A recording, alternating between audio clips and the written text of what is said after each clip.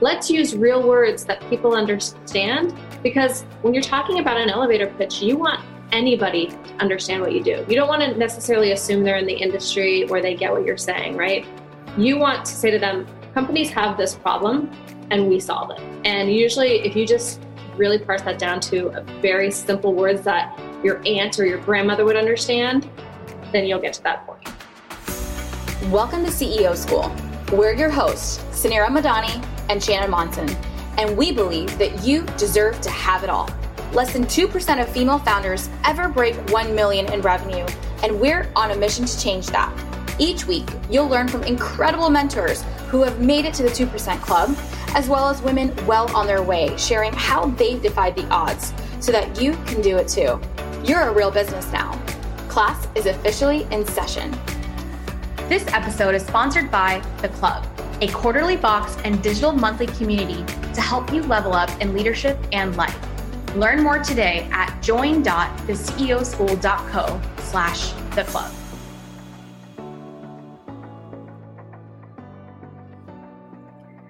Hi, everyone. Welcome to CEO School. This is your host, Suneera Madani, and I'm so excited to welcome today's guest, Katrina Harris.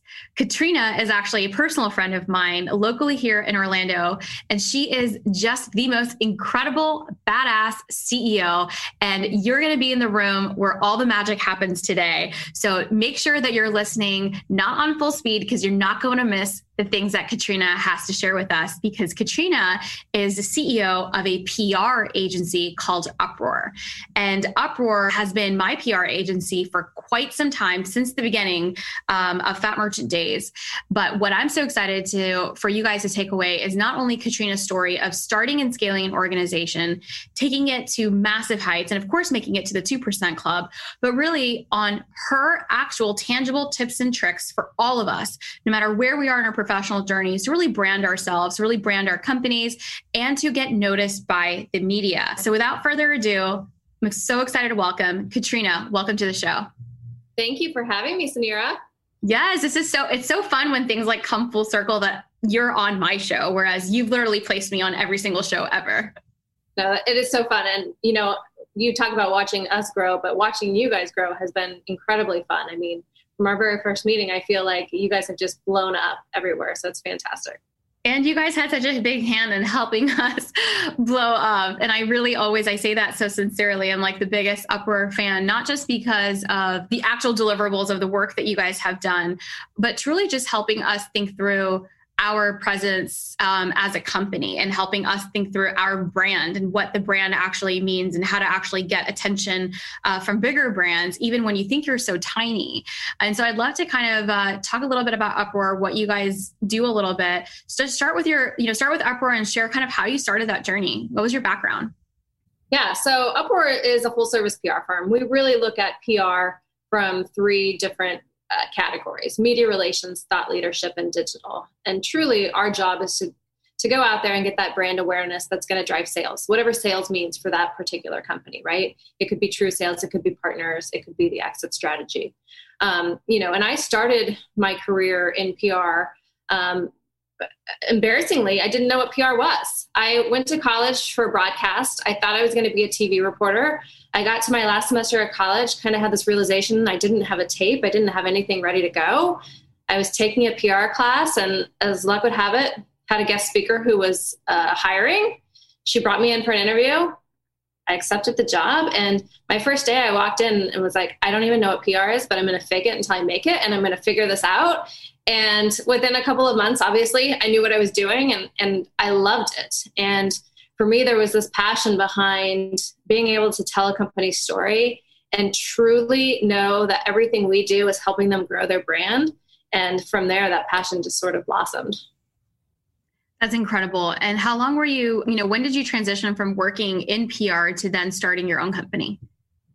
So I guess it was a little over maybe 12 years that I worked in the business before I owned the business. And the last few years, I was helping run another agency, and it was very clear to me where I wanted to go. As much as I loved being involved and rolling up my sleeves and being involved in that branding and messaging and helping clients get out there, I knew that I wanted to be in the business side of things. And so that's really what I would work my 8 hours doing my job. And then at the nights I would spend the time in the books and trying to figure out how we were going to grow, what was our growth strategy, and what was the next level we were going to go to. And that's when I realized I had to do it on my own. And so, yeah, it was about 12 years after I started in the industry. And that's such a good amount of time. And I love that. And I love that you shared that, because I think sometimes there's this notion that you can just get, and you can, I mean, I've seen it happen where people can get started and be successful without having a ton of experience on it, in their industry, or particularly learning their craft. But I do believe that, the ones that are really successful, that have the experience in corporate or solving that problem first, end up becoming super successful business owners, because they've seen both sides of the spectrum, where they've actually been on the client service side, they've been in the weeds working, they've rolled up their sleeves, they understand the industry. And then you're like, hey, I'm fully equipped to go then do it on my own because I have the knowledge within me. Yeah. Oh, absolutely. I mean, I was able to make my mistakes as an employee rather than as a business owner. And really kind of figure out kind of all the basic stuff, right? I mean, I can't imagine starting an agency, so at least in my career, without having worked in one and learned my way through. And not only just working in one, but learning the business side and how it works and what's the operation and what would I change and how would I approach this that may be different or better or worse, just so that I can take it to my own. And so, for me, it was so vital to have those 12 years to learn and grow and learn from the people around me. No, I love it. And you're such a successful CEO, but such a great leader. I mean, I've seen you in action at your office, the culture that you guys have built. I don't know if I've shared this with you. One of the first visits that I had in Orlando when I started my company, and I got introduced to you guys, and I came to your office for an interview to say, hey, should we be working together? I left so inspired by the meeting that we had. I left so inspired by just your office, your culture, the environment, the awards on the wall, the beautiful culture surrounding, just like how cool your office vibe was. Everybody was so just incredible to interact with. And then all the plaques on the wall. And I just remember leaving that experience, and I was just like, I want to have a company like that. Like if she can do it. And I remember you had just become a mom, or your little one was just a toddler, perhaps. You had a treadmill inside of your office. I believe it was like the tiniest office. You didn't even have the biggest office compared to maybe your other executives. And you literally had a treadmill that was sitting in your office. And I remember thinking to myself, I was like, I want to be a mom. I want to be like Katrina. She has this made, and I want to be one of those plaques on the wall too. Like I want to have a successful company like this. And I don't know if I've ever shared that story with you, but I left feeling so inspired by just visiting your space and seeing your success, because I never met a lot of women that had owned companies, that operated companies, and just seeing that sparked something so amazing for me. Well, you're so sweet. I actually do remember that meeting. And meeting you, because you had so much energy, and I just knew that you were going to be a huge success too. And I was so happy to be working with you. But yeah, I mean, you bring up the struggle of just kind of balancing everything, right? I mean, I call Uproar. So my husband and I started it together, but I call Uproar our third child, because when we started the business, our daughters were 1 and 3. And looking back, I don't know how we did it, right? I mean, we would put them to bed at night, and then we would work for another 4 or 5 hours just to kind of hustle and get things going. And, I think a lot of people think that comes easy, and it doesn't, especially if you're managing family and life, balance issues.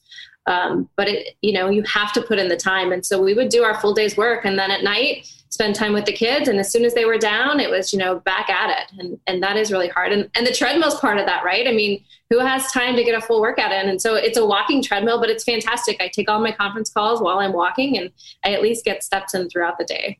No, you really nailed it. What we assume is the 9 to 5. When you become a business owner, it's the 9 to 5 and the 5 to 9. Like it's literally both. It never stops. And then you add parenting to the mix. You add being a mom to the mix, and just whatever the family dynamic looks like. I mean, parents or no parents, but it's definitely such a struggle for us to have that balance. What are some things that you can say that really led to that balance for you? I know you said it was a big blur kind of getting to this point, but I really want the audience to get how did you actually balance it? And I'd love for the audience to hear a little bit about the success that Upper's had, how massive how big your company's gotten. You have offices around the nation. If you can kind of paint that picture, because you don't have you have one of the biggest agencies in Orlando. Yeah. I mean, the balance comes from just doing it when it needs to be done. Right. So yeah, I've actually never heard that 9 to 5, 5 to 9, but that is spot on. But it also means taking care of family life or kids' life during the day. Right. I mean, my to-do list is work and personal, and it's, hey, I need to make that doctor's appointment for my daughter, or I need to schedule this. But at the same time, I'm going to be working when the kids are around. And, there was a lot of travel when the kids were young, and that's a balance, right? As your toddlers are crying that you're leaving for another work trip and, trying to figure out how you're going to make this all happen. But I think for me, it was knowing if I'm successful, then in the later years when my kids are in high school, I'm going to have more time with them, right? Which is where I'm at now. My kids are in middle school and high school, and I do have a lot more time with them. So you're just trying to figure it out every step along the way. But for me, the balance just came by the day is the day. And it doesn't matter when things get done as long as they get done. I love that. You're just like, it just gets done. Like if it's on the list, it just gets done. And how do you prioritize sometimes, right? So I think that's kind of one of the biggest struggles that I see just everyone face is sometimes we're so busy. There's so many things to get done. How do you stay focused on the things that actually move the needle? I'm a big believer, no matter where you're at in your career, to follow the 80-20 rule, right? 80% is going to move the needle. And so let's get that done. Let the 20% drop. And that's the less impactful things, right? But what's going to actually move the needle, and what can I do today that's going to make tomorrow easier, and that's going to make tomorrow more of an impact on everything that goes on. And I think if you follow that, you're going to realize there's a lot of stuff that you can just let go. You can delegate, you can pass off, or you can just wait until you have that free hour to get it done. But that's something that I really work with my employees and my team on as well. I love that. And 80-20 rule, I mean, it's always a good reminder to have that. And there's so many things that the 80-20 rule even applies to. Something else that I talk about all the time is that it doesn't have to be perfect. It could be 80% perfect, right? And it's even that 20% of letting go of that 20% to say, it's okay, it's good enough. And there's some things that you don't want it to be 80-20, and that's fine, but you can't be 100% at 100% all the time. For sure. You'll beat your head against the wall over that 20%, which will take longer than it did for the 80%, right? Like, exactly. Don't be afraid to ask for help. Like if you're working on something, sometimes I'll be writing something and I'll spend what I think is 80%. And then I'll say, you know what, I just need another set of eyes on this, or I need to step away. And then when you come back, you realize it's pretty darn near perfect, right? So we can just go with this. And that goes with your personal life too, right? If the laundry's piled up a little bit, that's okay, right? The rest of the house is clean, the kids are happy, they're fed, then you're good. And you can just kind of move on at that point. I love it. No, it's so true. We beat ourselves up for that last 20%. Usually that last 20% ends up taking longer than the first 80% in the first place. Yeah, I love it. Well, something that I know that the audience is dying to hear is all the tips and tricks that you can give us about what is PR? How do you get noticed by the media? What are some things that you can talk to us about branding, about pitching? So I'm just going to let this conversation organically flow. And I'm really excited to learn more from you, as I have so much, but from our audience to really take away from how they can be thinking about pitching themselves. Yeah, I think it depends on where you're at as a company, right? PR is most effective as you are ready to or already have sales, right? If you are pre-sales, whatever sales means for you, if you are pre-sales, you're probably not ready for that PR push. But once you are ready to get out there and get customers, and again, if you're an early stage company, that customer may mean your venture capital, right? It may mean partners, it may mean distributors, whatever that is. And so when you're thinking about, am I ready for PR? Ask yourself those questions. Do I need other people to know about me for me to take my business to the next level? Yes. Okay, then it's time for PR. And I said earlier on in this, PR for us is media relations, thought leadership, and digital. So if we break that down a little bit, media relations is any of that third-party validation that you read about in the press or you see in the press, right? So think about your blogs, think about your influencers, your TV, radio, podcasts, anything like that. That's your media relations. And thought leadership is awards and speaking opportunities, right? So are there awards out there that you should be applying for your company, for your product, for your executive team, for yourself, right? To get that visibility. Speaking opportunities. I've even heard a lot of people say, oh, there's no speaking opportunities during COVID. There's probably more speaking opportunities during COVID because people have time and they're taking these Zoom meetings, right? So think about where are your customers or your partners and where do you want to be speaking? And those are the places you should be focusing your efforts on. And when it comes to digital, I mean, that's everything from your social platforms and making sure that you're getting strategic content out there, to ad monitoring on those social platforms and, Google Ads and SEO. So think about what you're doing there and how much of your business is being driven through the web.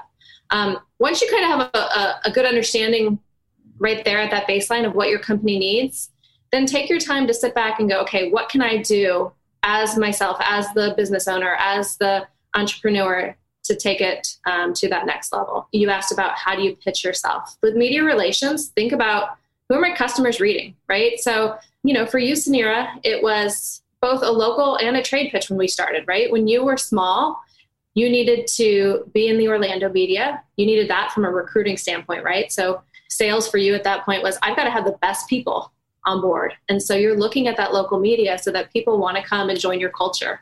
But you're also looking at the trade media because you need actual sales. You need dollars. You need the tech press because you need venture capital. So if you can think about where are those areas that my key stakeholders are reading and what are the messages I need to get out, start to make some friends with some local reporters or some of those key reporters. And a couple of those can go a long way for you as you start out. I think that's a really big point. I'm going to pause right here because I think you said so many great things along the way that first you asked the question of where are you in your sales journey? I hear so much of, well, I just wish I was I got picked up by a Forbes or a Inc. or a massive publication and that would just change the game for us. And it's actually not true. It's not the publication that's going to change the game. If you have a product and sales and a great market fit, then you're a pitchable company first and foremost. But even if you get one of those publications, it doesn't necessarily mean it's going to turn into quote sales, or just in our eyes, we view significance as actually sales for the business when it's actually not. And I've seen that a lot with many of the women entrepreneurs that I work with, and significance sometimes becomes like a big driver. And in defense, we are having to prove ourselves constantly, right? Like constantly we as women need to prove ourselves, which we shouldn't. And so sometimes when I'm in these conversations, I understand where it feels like, okay, significance is important because that's a way to validate, to say that we're legit, right? And so that's one component, but you have to be ready from a sales standpoint. If you are pre-revenue, if you are too early on, if you don't have a competitive differentiation, it's not going to just organically, and that's not going to be the first thing that's going to take place. You have to start locally. And what's also not going to take place is immediate amounts of sales coming through because somebody major mentioned your company. I'd love to kind of get your thoughts on that. Yeah. No, that would be rare if we got one piece of coverage and all of a sudden your sales pipeline was full, right? You're 100% right. I mean, we will have clients come to us, potential clients come to us and say, in the process, I want to be in the Wall Street Journal. And my big thing is to challenge them, right? I'm here to be strategic counsel. I'm not here to go do what you say. If that were the case, right, then why would you hire PR expertise if the company already knew how to do it? So I'm going to always challenge. And so I do hear that in the sales process a lot. I just want to be in the Wall Street Journal. Well, why? Let's talk about that. Let's talk about what competitors are, or that's what my mom reads. Or, that's what my sales guys told me I need to be in. Well, let's take a step back. What are our actual goals? And what are our short-term goals and our long-term goals? And how can we get there? And typically you want to try that message out too. That's one thing is if you're new to PR and you're new to getting out there, what's going to resonate in the marketplace? If we go get you a trade piece of coverage or a local piece of coverage in your market, let's try that out. Okay, how did it resonate? How did the article actually come out? Did we like how it looked? Were all the key messages in there? Yes, fantastic. Let's take it to the next level. No? Okay, well, let's revise and refine. Did we do the interview well? Did we provide a referenceable customer in the article? What would have made that article better? And then we can go from there, right? And then by the time you're hitting the Wall Street Journal, either it's a feature and they've heard of you and it's going to be a fantastic article, or it's a great opportunity for thought leadership, right? Where maybe it's the right industry at the right time, and you would be the expert source for that article that would be a fit. But I certainly wouldn't race for that big, put your name in lights, marquee type of article if you're not ready and haven't worked your way up there. No, I think that's such great advice. How do you start locally, right? So if I'm a new company or, maybe I'm not brand new, but I have moderate sales, I have a great company. What do you start with, right? So what are the first things that you're looking for in a PR client? And then what are the first immediate steps of actions that you give them? So you want to think about who's the target stakeholder, right? So if that's a customer, for example, is it a consumer or is it a business? So if you don't mind, I'll use Fat Merchant again, right? Consumers wouldn't be your core target. So therefore, I'd probably eliminate morning TV, right? And I would start with our print press. So I would take a look at the Business Journal. I would take a look at the local paper. What are the other publications in town who are covering business, who are covering fintech, those sorts of things. And then make some friendly calls, right? If you're a business owner or a CEO or an executive, call the editor or call a reporter and say, hey, I'm just calling to introduce myself. I'm not pitching myself, right? Never pitch yourself on the first time. Build that relationship. So I would probably call them and say, here's who I am. I'm the CEO of whatever company. If you ever need a source, I'd love to be a source for you. Could I take you to coffee? Could we have lunch? I would say 9 times out of 10, they'd be open to that conversation. And then you will become that source for them. So it's so much about relationship building more than anything else. I love that. I love just picking up the phone, just old school. Just pick up the phone and find the editor and just connect with them. And now there's so many ways of connecting. Now there's social media, there's LinkedIn, there's so many different avenues. And not pitching, just introducing yourself, saying, hi, I'm Suneera. I'm the founder and CEO of Blank. I have a mission to do this thing. This is what my company does. This is what we're an expert in. I just wanted to introduce myself. If you ever need a source here for something, feel free to reach out to me. Yeah. I'll tell you what, one of my early hits early in my career, I was the PR manager at a museum in Silicon Valley. Okay. And I did that to one of the TV reporters in town. I called him and I said, here's the deal. I'm new here. If you ever need anything, let me know. He ended up using us as the backdrop for the next 2 years for all of his segments. And so we got a hit in every one of those. And so, I was doing him a favor, he was doing me a favor. And, it just was all about that relationship. I love it. And you make it sound super simple. What about from a brand package standpoint? I know you work a lot on just the brand story and the brand messaging. We all assume brand is just the logo and the aesthetic. So would love to kind of hear your PR expertise and how you view a brand, how you view messaging, how do you kind of compile that together for a business?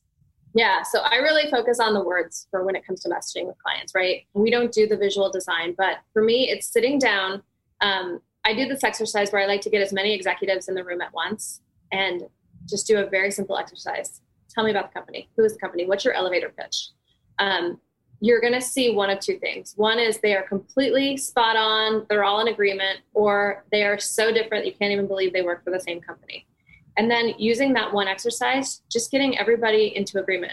The hardest part with messaging a company, especially an early stage company, is getting everyone in the room, right? Once you're in the room and you've got somebody who's facilitating that, and that can be somebody on the team or it can be somebody outsourced, just to facilitate, okay, hold on a second.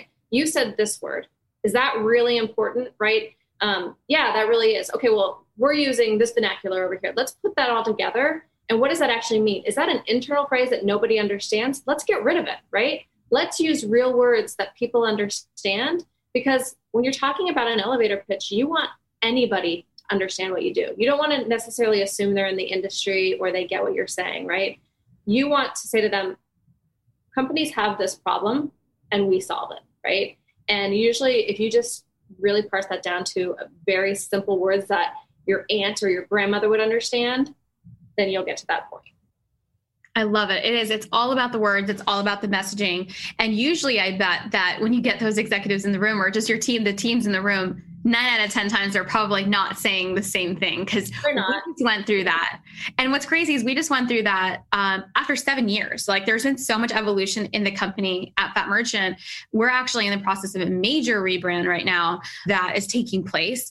And one of the things was because we've evolved so much and we have so many different departments. We've got so many different stakeholders. And when you talk about sales, I love the question that you asked. A sale doesn't necessarily mean it's not just the revenue. A sale could be in terms of your partners, your venture, your community. The sale could be employees. And so there's so many different aspects of who the stakeholders are in an organization. It's important to get the messaging right and have a cohesive brand story. And maybe the founder can deliver that, but not the rest of the team. And that's a problem of having a clearly defined, here's who we are, here's who our target audience is, here is what we do. Grandma, do you understand me? Yeah. Oh, I'm telling you. And if you can get everybody in the room for 2 hours, you can knock that out.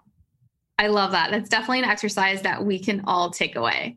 Could you share some stories with us? Any fun war stories you have? You're obviously a super powerhouse woman here. You've won so many incredible awards. You have offices around the nation.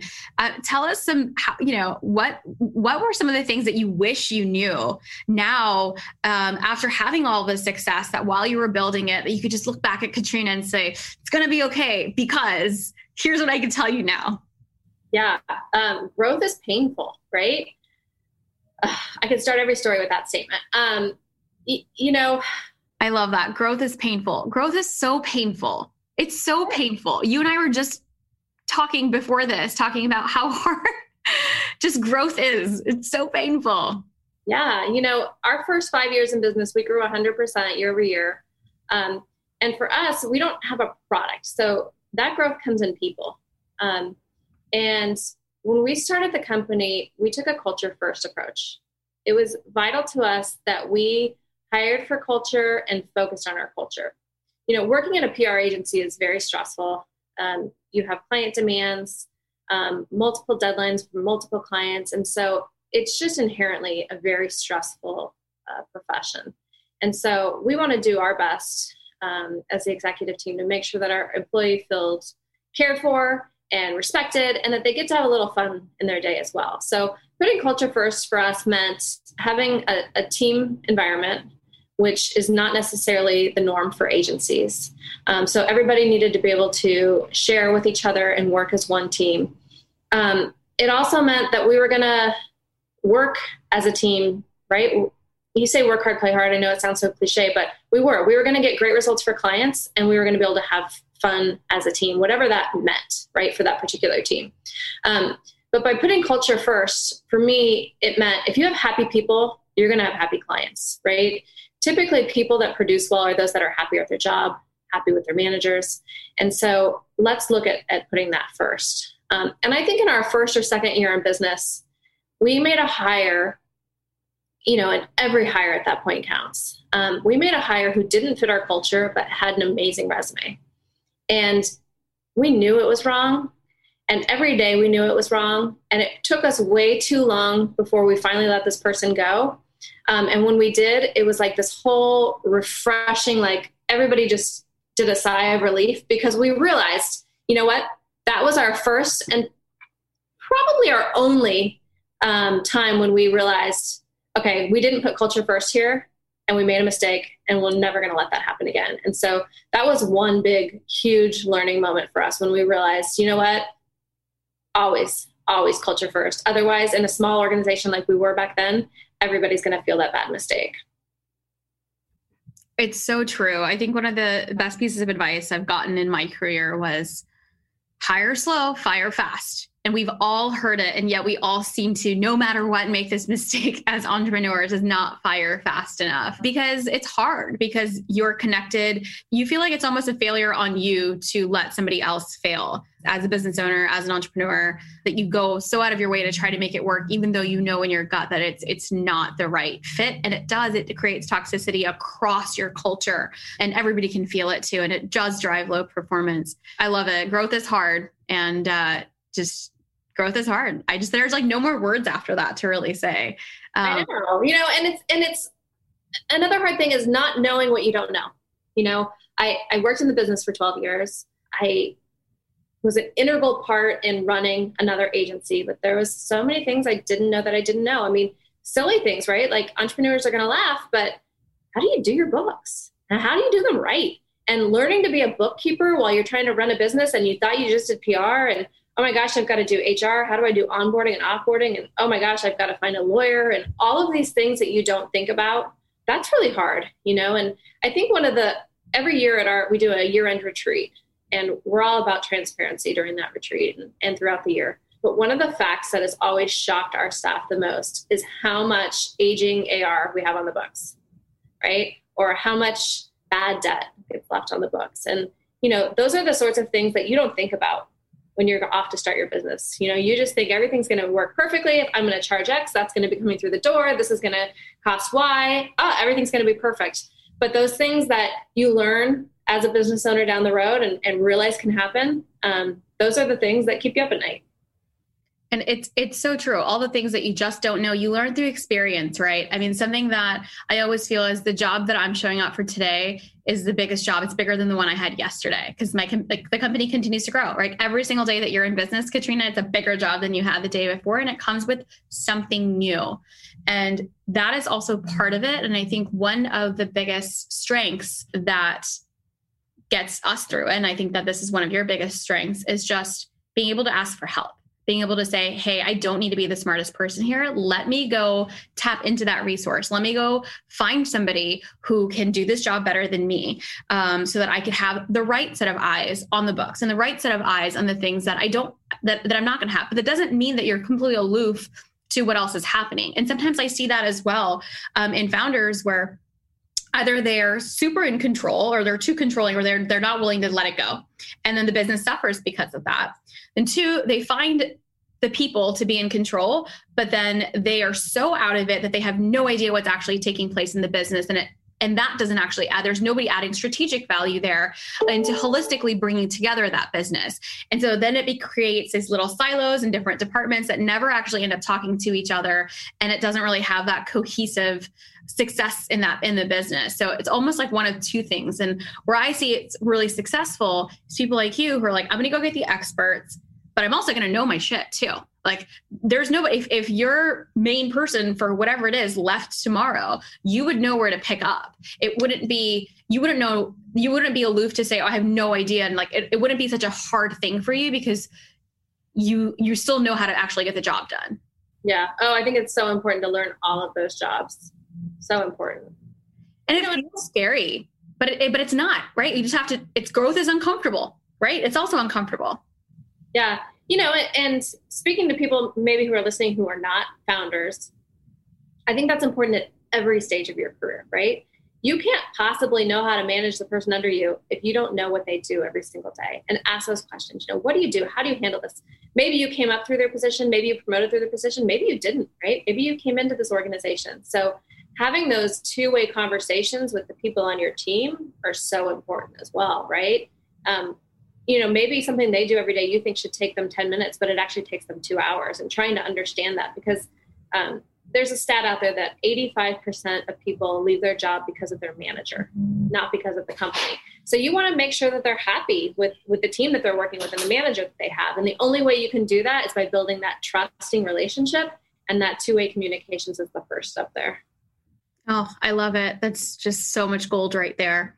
Katrina, while I have you for a few more minutes, I'd love to hear some fun PR horror stories because I know you've got some really fun ones up your sleeve. I know we didn't prep on that, but share some of like the worst pitches that you've worked on, or share something fun.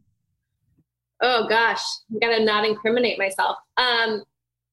I took a client on press tour, and they stayed up all night partying, like serious partying, and never went to bed. And we had 8 a.m. meetings with the press. And I thought there was no way they were ever going to make it to the interviews, but they were young and they were hungry and they showed up and they did a great job. It's not the way that I would have prepped them and not the way I wanted things to go, but they managed to make it happen. But you were like freaking out. It was like Queen's Gambit style. Freaking out. I was like, oh my God, this is all going to go down horribly, but they did fantastic. There's a lot of horror stories that we may have to take off the podcast in here and just go have drinks. I know, because you've had to also do a lot of PR cleanup, right? That's also part of your job that people don't know, is that it's not all press is good press. And so there's a lot of cleanup that has to take place if you are not in a positive light, or if you have angry customers, and all these things are so important. People love the the concept of having super success, but sometimes the success also, it's so hard. It comes with all the scrutiny. It comes with all of the judgments. It comes with all the good, bad, the ugly. And you're under a microscope. So you can't do anything wrong because you are such a public figure. And so that also becomes a challenge. And part of your job is to help a lot of clients do that cleanup. Absolutely. I mean, crisis is something you have to plan for, right? There's going to be a crisis that you're not even thinking about today, and you have to plan for that. And how are you going to handle that? And that's a big part of what we do.